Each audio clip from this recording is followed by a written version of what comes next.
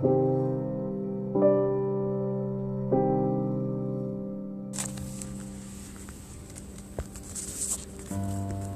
everybody, this is Brother Ed for Where in the World is Brother Ed, and for Whispering Winds, a folklore podcast. Today's story comes from the Focus newspaper section from the Chicago Tribune on Halloween, October 31st, 1985. And the headline is Hunting a Ghost Named Mary. She looks dressed as she traveled alone down Archer Avenue. A young, attractive blonde in an old-fashioned white prom dress. She appears to be in need of help.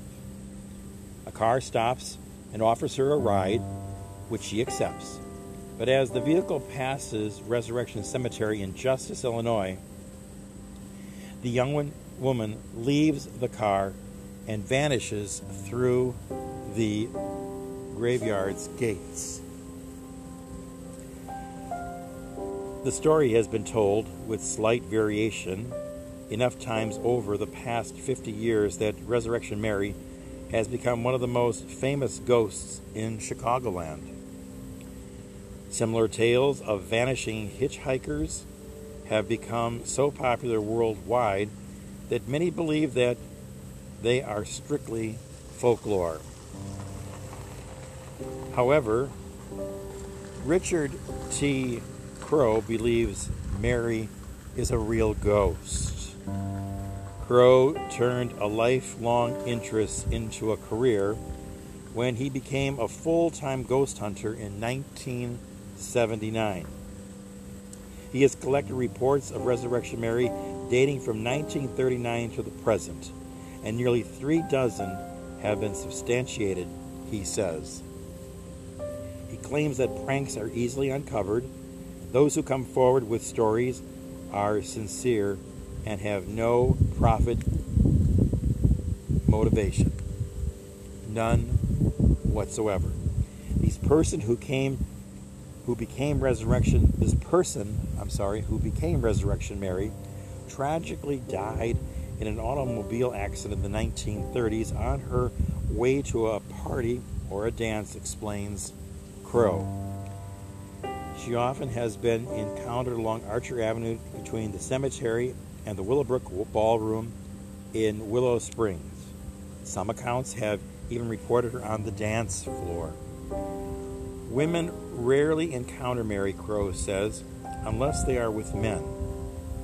The sightings usually occur around 1:30 a.m., which was common closing time of ballrooms of the past. While Halloween may be the most popular time to look for Mary, she has been seen all the times of the year, although often there has been a full moon. There are tales surrounding other haunted places in and around Chicago, and Crow conducts a 5-hour tour to share them with those who are intrigued by the unexplained.